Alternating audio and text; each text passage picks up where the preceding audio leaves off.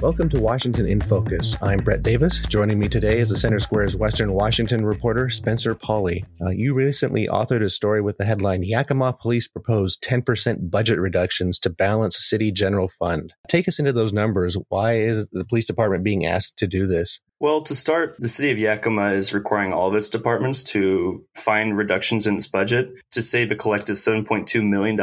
This is because revenues are falling short of expenditures, and the Yakima Police Department is about 44% of the city's biannual budget, so they're definitely looking in that department itself. That's a rather big chunk of the budget.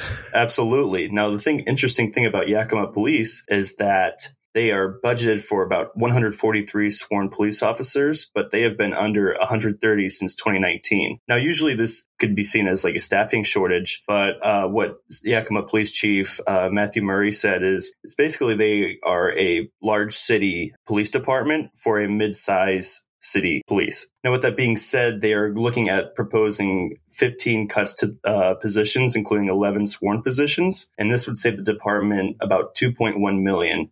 You say they've been understaffed for since 2019? Has that had any effect on crime, good or bad? Or they have still been able to decrease crime within Yakima. And that's what the interesting thing about this is. I believe total crime has reduced by nearly 9% since 2020. If you look more specifically in that, there was a 24% reduction in non-fatal shootings over the last 3 years and 17% decrease in aggravated assaults. You could look at just the state of Washington itself, where averages for crime have increased. For instance, aggravated assaults have rose 15%. So it's interesting to see that. Now, one thing they said in the budget is that they said it's unquestionable that reducing the police budget will have impacts in some of the services, but they have been operating well below strength for an extended period and should be able to continue to reduce violent crimes. So do they have an explanation for how it is that crime has gone down while they're understaffed? Basically because it's just such a small city for what they've been budgeted. So there are still enough people, but the city just over budgeted for the department itself. So these cuts aren't too detrimental as you would think. This seems to go against the general story in the state of Washington. I know in the Washington Association of Sheriffs and Police Chiefs report on crime in 2021, the report that came out last year, they found that the state had lost,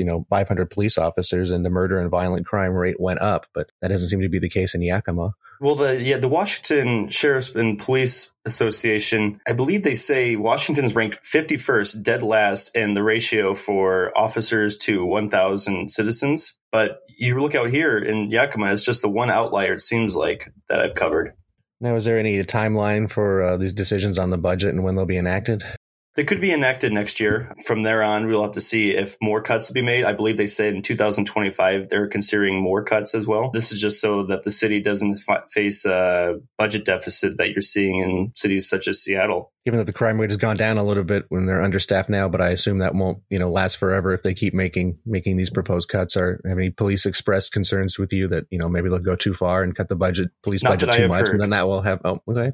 Not that I've heard. So it sounds like they're confident they can make these budget cuts and keep crime under control. Is that what I'm understanding? Yeah, and we'll see how that goes. If crime still continues to go down or if there's an uptick once you see these cuts, that'll be something to see in the future here. What if other cities will follow suit or if this is an outlier? That is one thing you're going to want to see is if cities around will watch and see how Yakima Police Department, they work with the staffing changes that they're proposing here. Do you know if anything like this is happening in any other cities? Or this is the first I've seen it. We'll have to see if, nearby cities that are about the same size as Yakima do the same thing. But it'll be interesting to see for sure.